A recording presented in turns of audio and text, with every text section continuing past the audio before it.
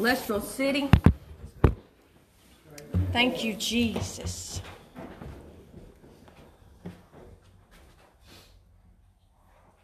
If you will, turn your Bibles to Mark chapter 9, verse 35.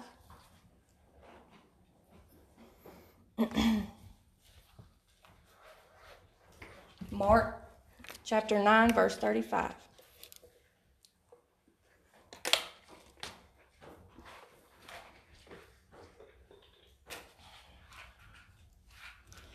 And he sat down and called the 12, and saith unto them, If any man desire to be first, the same shall be last of all, and servant of all.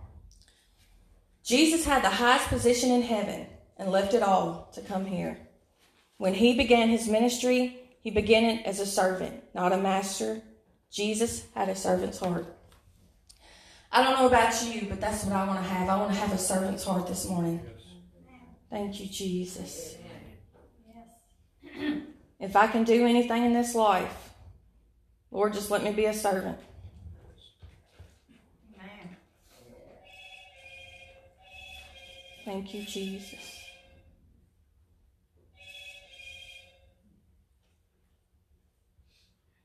What does it mean to have a servant's heart?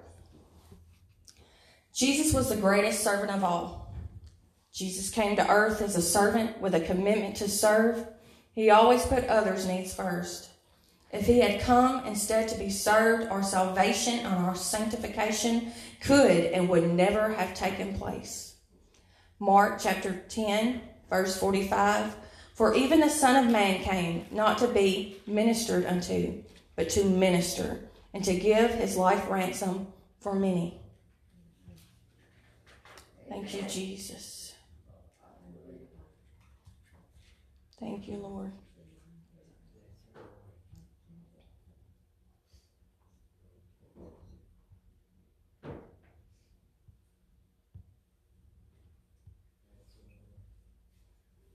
The Bible also speaks about the qualifications of a pastor.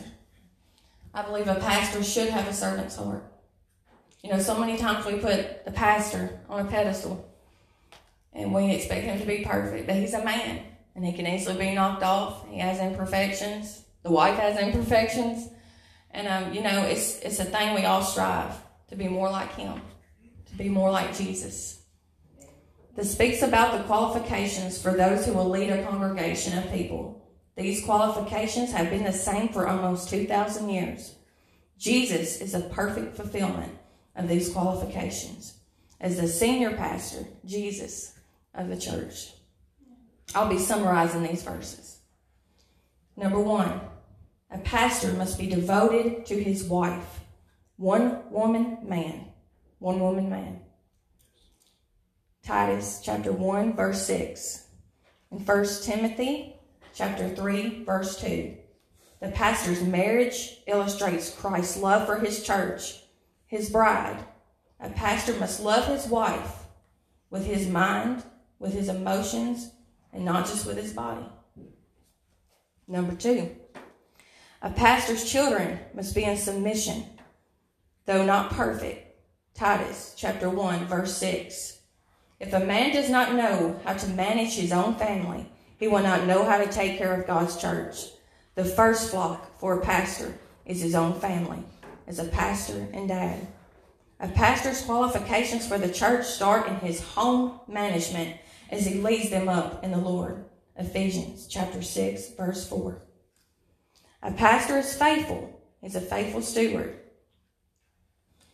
Here the term used is overseer. It is not another office, but a functional title of an elder. It is what he does. He is a steward, a manager of God's resources and Jesus' flock.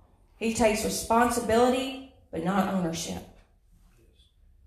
A pastor must be humble, not arrogant. Titus chapter 1, verse 7. A pastor must be constantly demonstrating the gospel by admitting when he is wrong and assuming responsibility and restoring relationships. A pastor must be gentle, not quick-tempered. Titus chapter 1, verse 7. No man will be of any use in the kingdom that is quick-tempered, The difference between how Jesus demonstrated anger is that he was angry at the abuse of others in the name of religion and the dishonoring of God. We get angry at how it affects us. A pastor must be peaceful, not violent. Titus chapter 1, verse 7. A pastor is prone to inflict violence through his word. He is to be a peacemaker. A pastor must have financial integrity, not greedy for gain. Titus chapter 1, verse 7. A pastor is to be upright in his financial dealings and not accused of pursuing money over the kingdom of God. A pastor must be a lover of good. Titus chapter 1, verse 8. A pastor genuinely loves what is good. He does not just think, but he should love it. A pastor must be self-controlled. Titus chapter 1, 8, 1 Timothy chapter 3, verse 2. Self-control is a characterization of every area of a pastor's life. A pastor must be upright. Titus chapter 1, verse 8. He has integrity in his relationship and how he treats others. A pastor must be holy.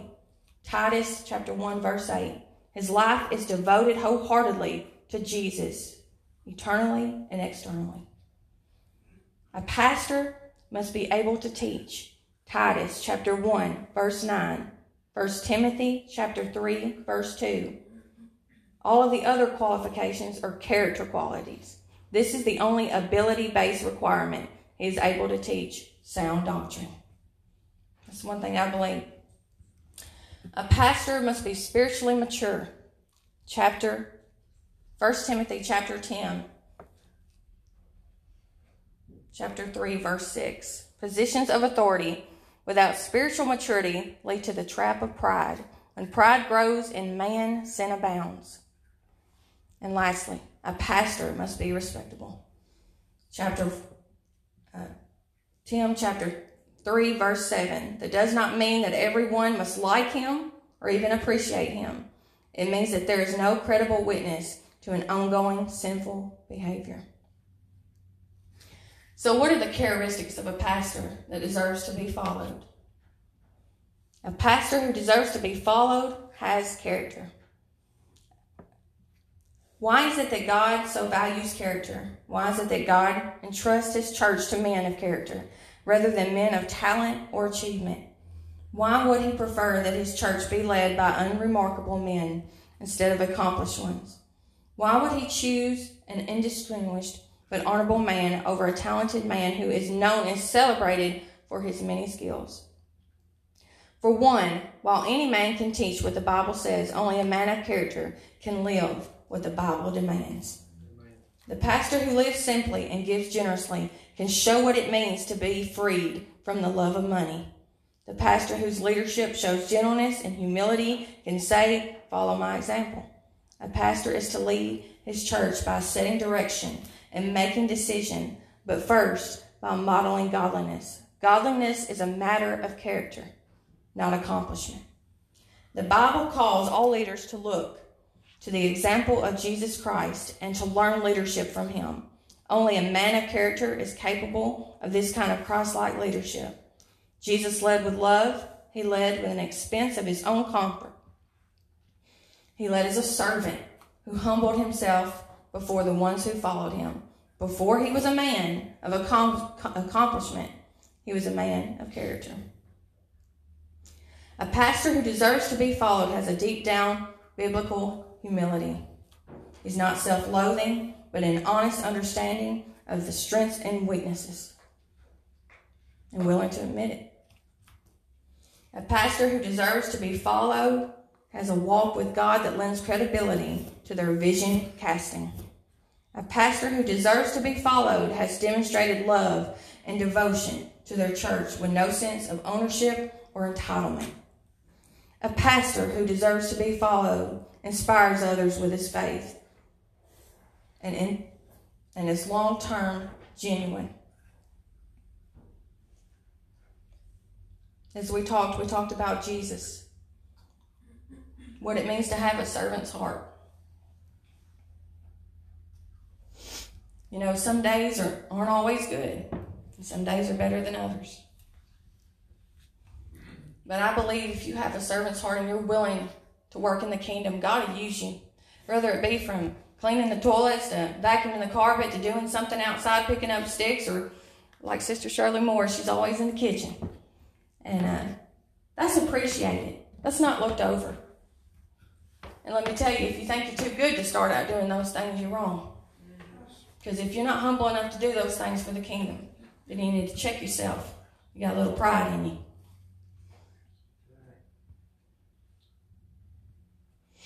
All right, Jesus was the greatest servant of all. Jesus came to earth as a servant with a commitment to serve. He always put others' needs first. If he had come instead to be served, our salvation and sanctification would never have taken place. I read that a moment ago. If we want to be great, we must be least. That's my prayer today. Lord, you know, don't look at me. Don't ever look at me. Let God shine through me. I want people to see God shine through me. I want to love others the way he loves others.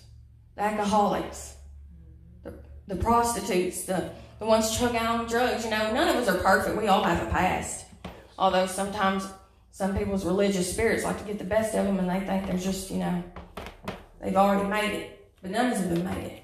And a lot of people will be surprised when they get into heaven that there's going to be a lot of people they didn't expect to be there. Amen. But God looks at the heart. Yes. He doesn't look at your dress. I believe, you know, as far as the way you dress, be decent. Be decent in all things. That's what the Bible says. And God looks at the heart. He looks at the heart of man. But getting back to Pastor Appreciation Day, I just want to say I love this man. And I wasn't quite sure what direction I was going to go. That's why I fumbled a little this morning. But I feel like I did what God laid on my heart. I know it's not very long. We can continue on with singing and just worshiping God and just do what the Lord leads. But I'm so thankful for this man. I just want to speak from my heart a minute. He works full-time job. 40, 50, 60 hours a week. You know, you just never know. The first thing he does when he comes home, he wants to pick his Bible up and he wants to read it. He's there for his family. He's a hard worker. He's honest. He's reliable. He's there if you need him. He don't think of himself no better than nobody else. And that's what I look at.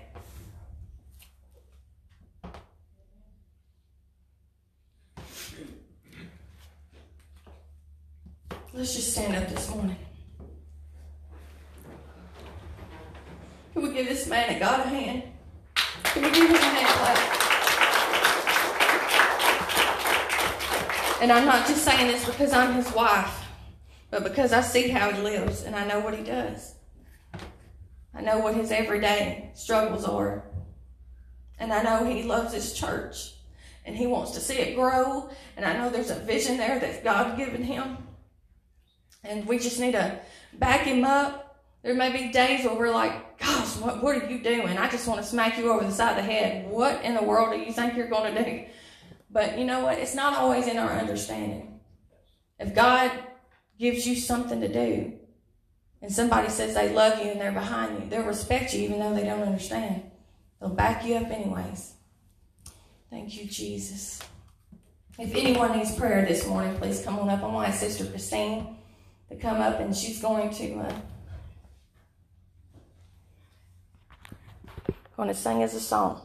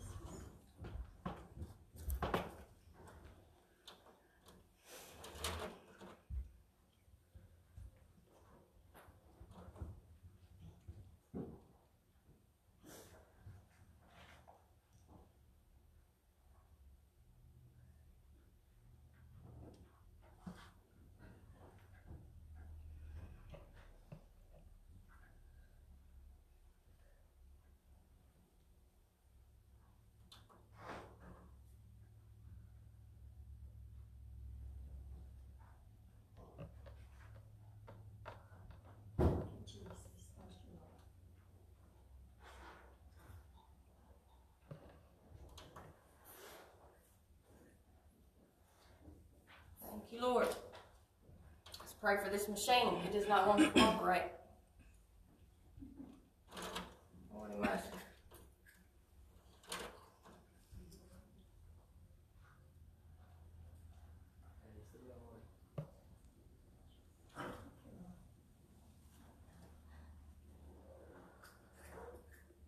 Here we go. Thank you, Lord.